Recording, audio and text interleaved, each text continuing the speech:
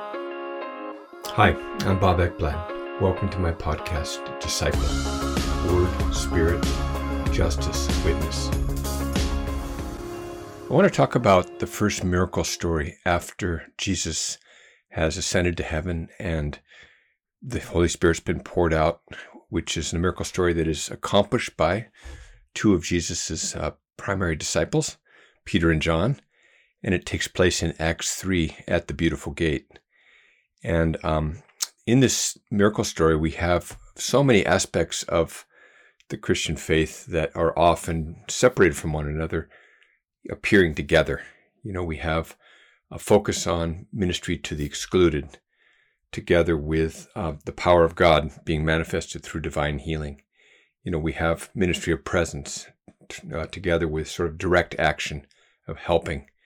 You know, we have empowerment of someone who's on the outside, and we have the bringing the excluded from the outside into the insider camp, you know, into the midst of the excluders. You know, we have prophetic exposure of injustices together with calls to repentance and conversion.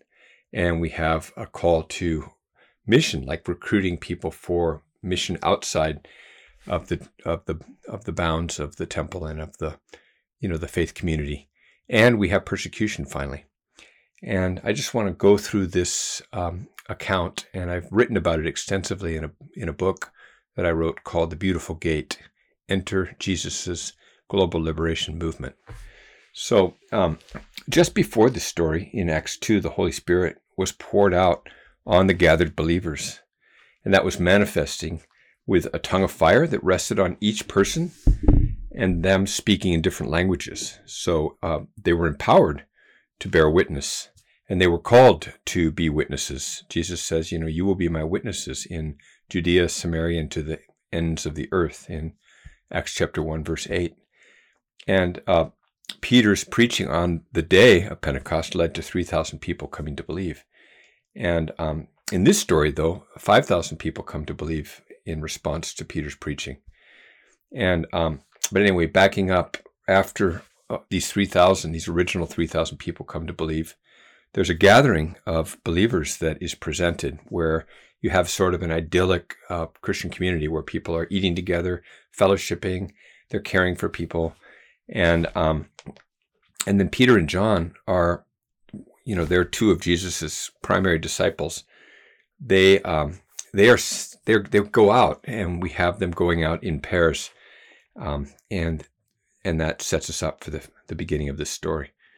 So Peter and John are traveling together from their gathered community in the temple on the way to participate in the afternoon prayers. And so let's read Acts 3, 1-2. Now Peter and John were going up to the temple at the 9th hour, the hour of prayer. And a man who had been lame from his mother's womb was being carried along, whom they used to set down every day at the gate of the temple, which is called Beautiful, in order to beg alms of those who were entering the temple. So if we look at the characters in these verses and who they were and what they were doing, we have Peter and John. And interestingly, they often appear together. They're right there at the beginning when Jesus calls the disciples in Luke chapter 5. And we're looking at Luke Acts as a two-part series written by the same author. So I'm going to be drawing from Luke quite a bit. Anyway, in Luke 5, we have that the encounter where Jesus, he's at the Sea of Galilee, and he steps in one of the empty boats, and he asks one of the fishermen who are mending their nets on the side, which is Simon, Peter, to push out a little bit from the edge of the bank of the shoreline, so that he can preach. And he's teaching the people, and then he tells Peter, push out further and let down your nets for a catch. And Simon says, well, look, we've fished all night, we didn't catch anything. And then Jesus, but he does. He says, at your word, I'll do it. I mean, Jesus was like a celebrity who'd shown up there. Right before that, he'd healed all kinds of people in Simon's mother-in-law's house. People who had all kinds of afflictions. They came to him, and so, he was probably the talk of the town. So here, he's asking Peter to do something publicly in front of all the gathered people to go and to drop his nets, which, obviously would have created a huge amount of shame if he pulled up empty nets in front of the whole community. But instead, they pull up just a huge catch. And John is in one of the other boats, and they bring, Simon comes and falls before Jesus and says, go away from me. I'm a sinful man. And Jesus instead calls him and John and the others to follow him. And they leave their nets and everything, and they follow Jesus. So that's the first Peter and John story. And then we have many others, like just one, for example, would be, when they go on their way after they've been in the Gerasene territory where they cast out the evil spirits into the pigs. In Luke chapter 8, Jesus is coming back to the other side, and a synagogue official, Jairus, comes to him and says his daughter is dying. And so Jesus goes on his way to the synagogue official's house, and on the way there's a woman who has the blood flow, who touches him and is healed, and there's a beautiful encounter there. And then he ends up going into the house of the synagogue official whose daughter has already died, and he brings in Peter, James, and John, and he raises this girl from the dead, and it's this amazing story. And there's several other stories where they're featured. Okay, and so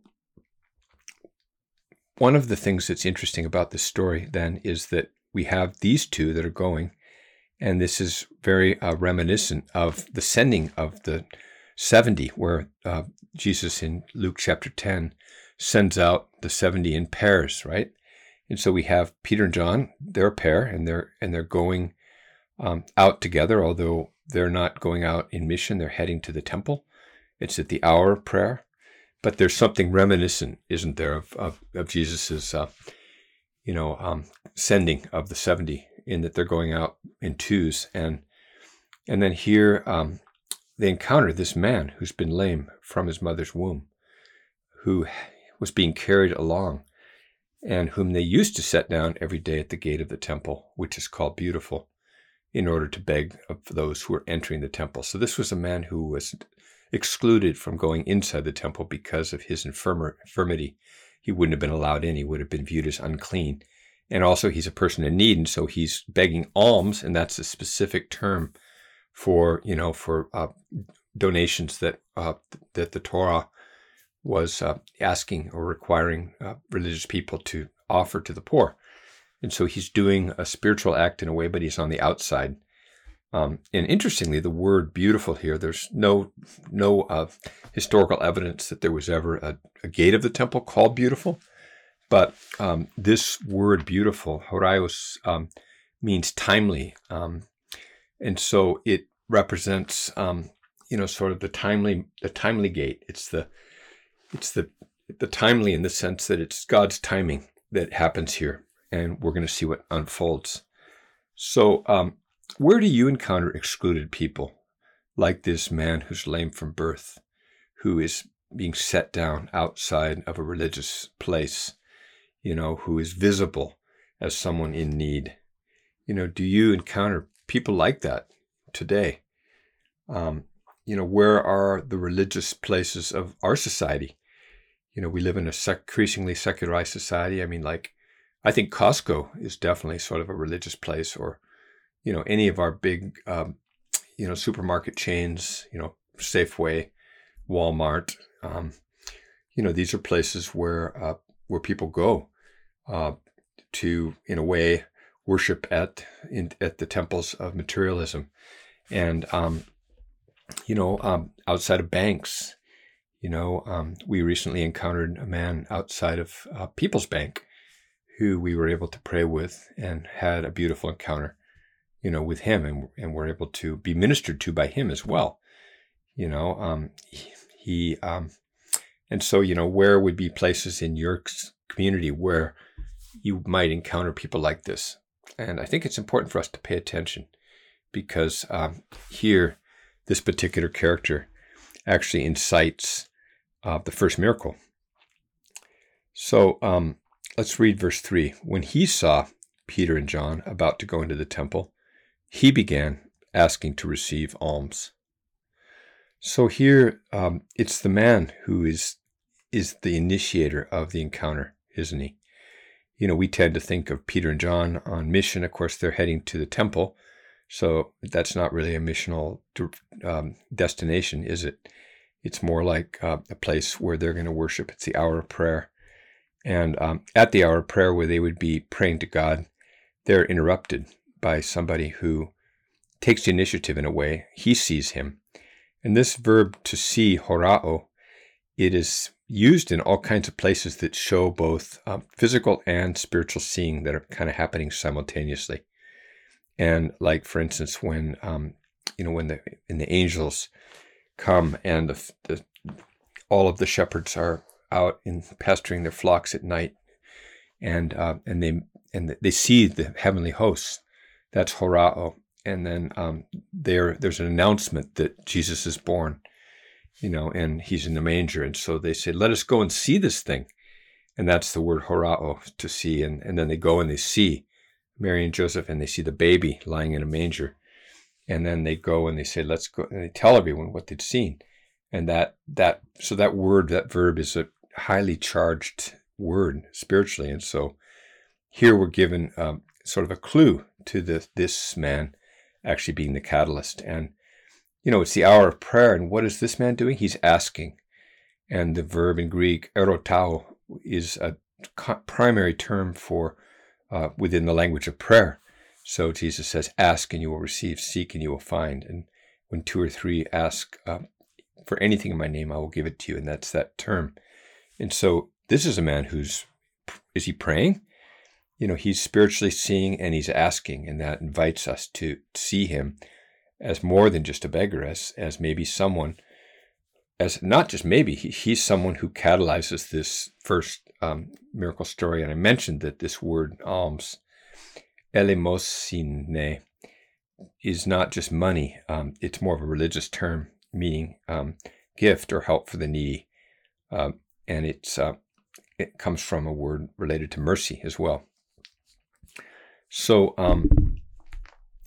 let's read the next verse. So Peter, along with John, fixed his gaze on him and said, look at us.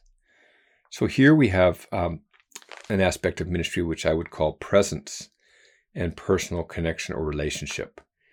The previous section we were looking at focuses on encounter between the excluded and sort of the missionaries, I guess. And now we have presence and personal connection that Peter and John initiate by fixing their gaze on him. Peter fixes his gaze on him and says, look at us. And that term, look at us, is the term blepo in Greek, which means actually looking in the natural, seeing in the natural.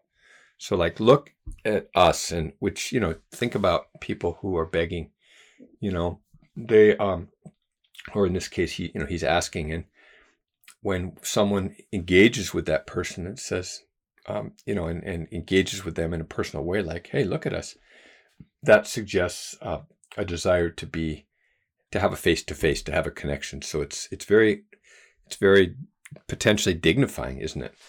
And this term, fix his gaze on him, is a term that's used to describe prophetic seeing. Atenizo. It means to fix one's eyes attentively. And it involves prophetic seeing something that God is showing someone. You see that in Luke 4, verse 20 and Acts 1, verse 10, and there's other places. And, I think of it at a time when I was in the jail years back. And I bring this up now because there was a witness to that miracle that I met up with in the jail after not having seen him since that happened. But I was in the mental health part of the jail when we were just a small little group of people in this pod, and I kind of found myself looking at this sort of gang-involved young guy whose name was Isaac, and I just found myself kind of staring at him, and then this thought came in: someone's been shot and is in pain still. And so I kind of looked towards him and I just said, has someone here been shot recently and you still have pain from just the gunshot wound? And the guy I was looking at, Isaac, looks up and says, yeah, that's me. And I said, okay, well, look, I don't know why I would be given that impression, but it could be that it's God who's, just wanting to highlight you. And I'm wondering if maybe we're supposed to offer to pray for you. Would you like to receive prayer? And he said, well, I don't believe in God.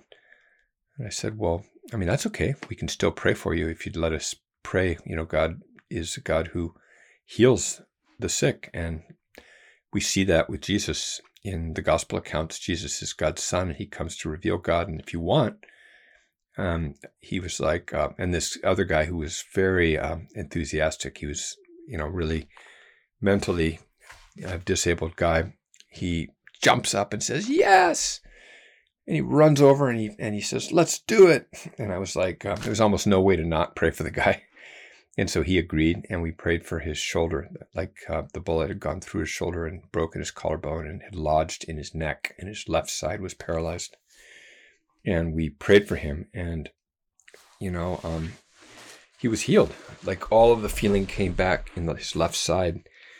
And I bring that up now because I was asked to visit a man in the jail, and, and I said, well, it's really nice to meet you. He says, well, I've met you before. I was right there in that Bible study when my friend Isaac was healed of that, the effects of that gunshot wound that he had. And, and I saw what happened to him and the change of his life afterwards. And so I thought, wow, that's amazing. So here I am, years later, sort of pastoring and meeting a guy one-on-one who was impacted by that. And so, that's what this story is really about.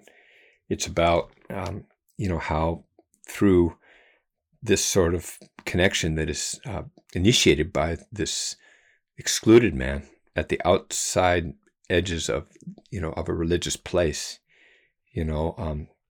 where he initiates this relationship that now is followed up by Peter and John, who are really on point, who are paying attention and who are in the flow, and it's the hour of prayer, and the man is praying because he's asking, and he's and Peter is in a beautiful alignment that I think this text inspires us to step into. So verse 5, and he began to give them his attention. That is, the man lame from birth begins to give his attention, expecting to receive something from them. So interestingly, I think our tendency is to assume that this guy is expecting to receive alms, or we would think money from them. But the text doesn't say alms. It just, we have a movement from alms to something. And I think our tendency is to read this from a prejudice perspective, where we assume it's money or alms, whereas the text itself maybe shows an evolution that there's actually faith, which is another dimension of mission. Of the holism of the gospel is here we have faith being a birth in a way, don't we? He's expecting to receive something other than, what he was asking for. And it's that expectation that really moves the story forward. And then we have, verse 6, but Peter said, I do not possess silver and gold. Interestingly, this is probably the text that most aligns this story with Luke chapter 10, where Jesus sends out the 70. He says, carry no money belt or bag nor shoes, and greet no one on the way. This is Luke 10:4. And so Peter and John, they're not carrying any money. And but what they're carrying is what they give. And what is it that they have? What I do have, he says, I give to you. And then he says, in the name of Jesus Christ, the Nazarene, walk, or you walk. It's an imperative of to walk. Second person, singular imperative, walk. So what is that he has? In the name of Jesus Christ, the Nazarene, And here we have, this word that is, that's really counting on the name of Jesus, don't we? It's really the name of Jesus that is now featured. And this is another huge, emphasis that we have in the larger body of Christ, the name of Jesus. Think about Russian Orthodox here, just Eastern Orthodox here, the early church fathers, the Jesus prayer, Jesus Christ, or Jesus save us, or Jesus have mercy, or Jesus Christ, Son of God, have mercy upon us, a sinner. Here we have a whole theology of the name of Jesus, which is present in this text. And there's an emphasis on it not just being in the name of Christ or in the name of my higher power, but it's really in the name of Jesus, and then his title, Christ or Messiah, and then where he's from, Nazareth. Okay, so there's a real emphasis on the specificity of the Jesus of history, but also including the Jesus of faith, because there's an embrace of his title and his identity as the Messiah of God. And in the name, this can mean literally inside the name, or like the name is almost like a zone, like it's like it's like being in this vehicle, this invisible vehicle that Peter and John are riding in. That's the name of Jesus. It's it's like the name is like almost the authority within which Peter and John are living their lives, and they're seated at the right hand of the Father. They know themselves to be seated at the right hand of the Father, where Jesus is seated, and they're speaking this out from that that place.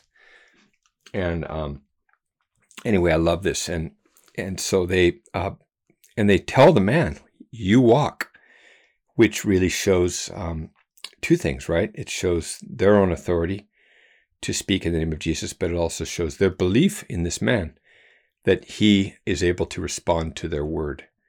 Think about Jesus when he says, and he said this in front of Peter and John and the other disciples so many times in the Gospels, take up your pallet and walk, or go show yourselves to the priest.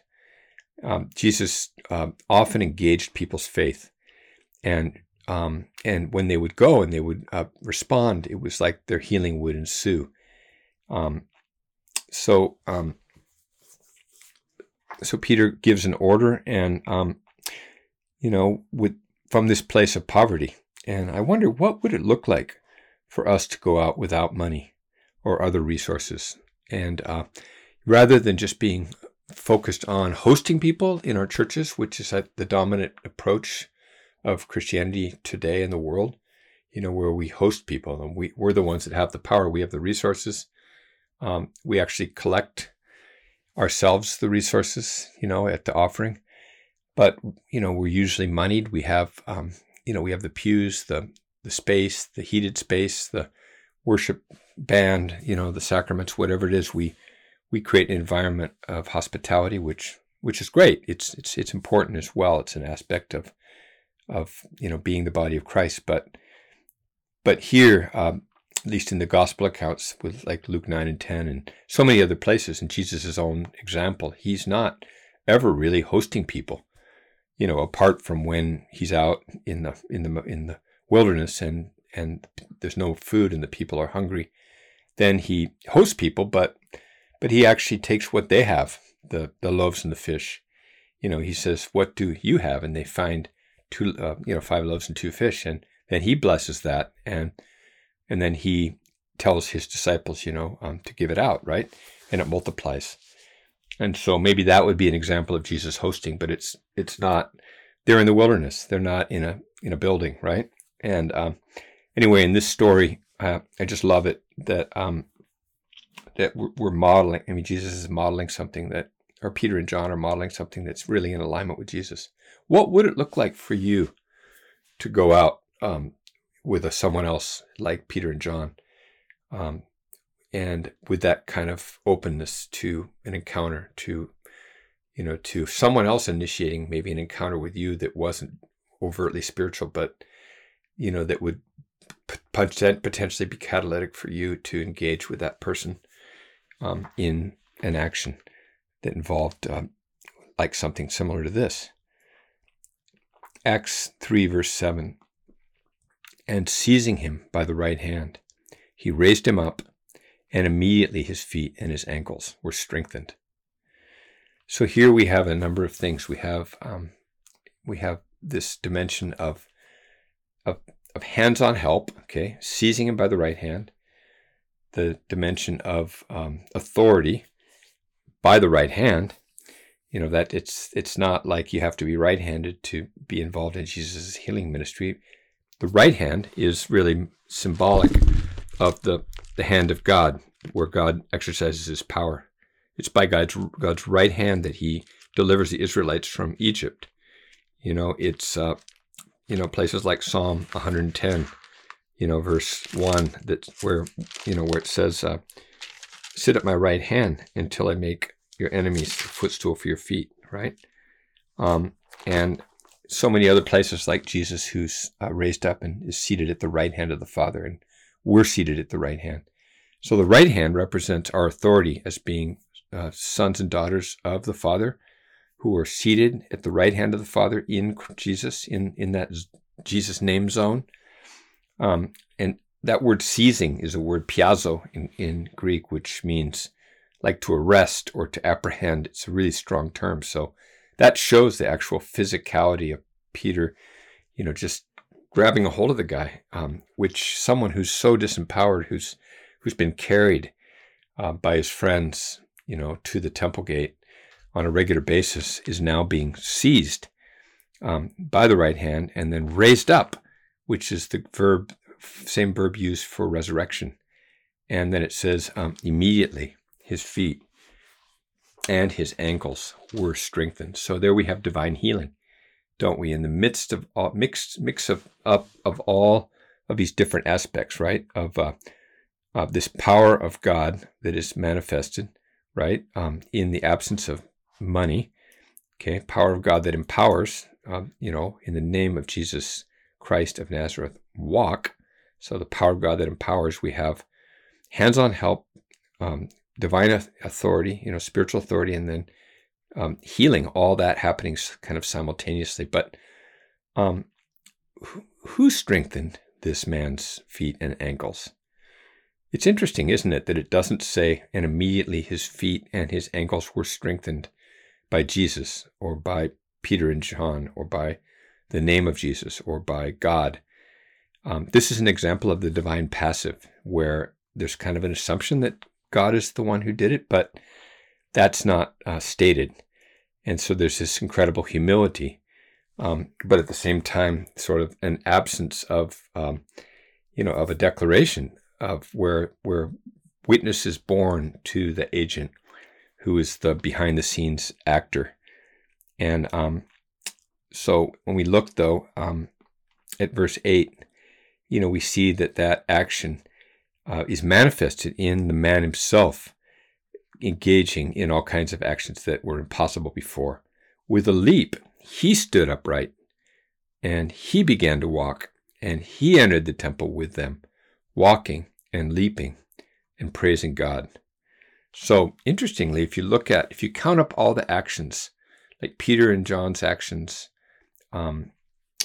versus the man lame from birth's actions, there's more actions on the part of the man lame from birth than anybody else in this story, which shows that actually this encounter was an empowering encounter to this person, and that they went from being sort of like a paralyzed outsider to, in this case, someone who is empowered and mobilized and comes across the gate, through the gate, into the inside. He enters the temple. So he goes from an outsider to an insider, to paralyzed to walking, leaping, and praising God. And it's that movement that is catalyzed by everything we've seen up to this point. So let's keep going in verse 9 to 11. Here we have what I would call inclusion and embrace, which are other aspects of the that are often emphasized by the larger body of Christ. And all the people saw him walking and praising God. And they were taking note of him as being the one who used to sit at the beautiful gate of the temple to beg alms. And they were filled with wonder and amazement at what had happened to him. While he was clinging to Peter and John, all the people ran together to them at the so-called portico of Solomon, full of amazement. So here's this coming together of all the people around this guy who's attaching himself to Peter and John, who's clinging to them, and there's this excitement and wonderment, and so then we see another really powerful action here, which I call deflecting credit. Verse 12. But when Peter saw this, he replied to the people, "People of Israel, why are you amazed at this?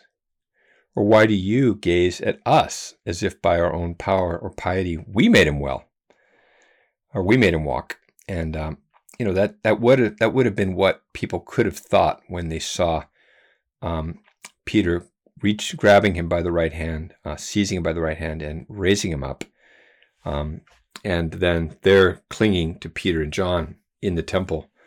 And so this could have been the moment where Peter could have just got his QR code out and said, "Okay, look, this is our ministry, Beautiful Gate, Tierra Nueva, whatever it might be, your church, your ministry.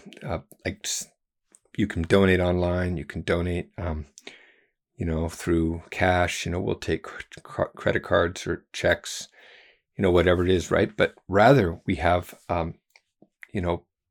Peter challenging the people to not see them as the one who were the people of power for the hour, who, because of some kind of superior righteousness, piety, or power, like they made him walk. We see this deflecting of credit is what I like to call this, which I think is what it means to bear witness. We're taking the attention away from ourselves and we're giving the glory to the one who is the author of life. And so let's see what happens, what Peter says and how he preaches. And here we have proclamation, which is a major aspect of, what it means to bear witness, and which is part of our the larger body of Christ's witness, which needs to be included as part of what we do missionally. The God of Abraham, Isaac, and Jacob, the God of our fathers, has glorified his servant Jesus. See, there's the proclamation of the gospel. Jesus is the one who is going to be given the credit for this miracle. But right away, we have another aspect of mission, which is social prophetic critique or exposure of injustices, which follows just side by side with this mentioning of the servant, Jesus. And by the way, the word servant there, pais, is the same term that's used in the Greek version of Isaiah's servant poems. So here, Peter is drawing from probably the most clearly stated, statements of the Old Testament that describe the suffering servant, the servant of the Lord, as one who suffers in order to bring redemption, right? Isaiah 42, 49, 50, and 52, 13 to 53, 12. And so he's, the God of our fathers has glorified his servant, Jesus, the one, here it goes, the prophetic critique, the one whom you delivered and denied in the presence of Pilate. Okay, like you guys are the perpetrators. When Pilate had decided to release him, but you denied the holy and righteous one and asked for a murderer to be granted to you, but put to death the Prince of Life, the one whom God raised from the dead, a fact to which we are witnesses.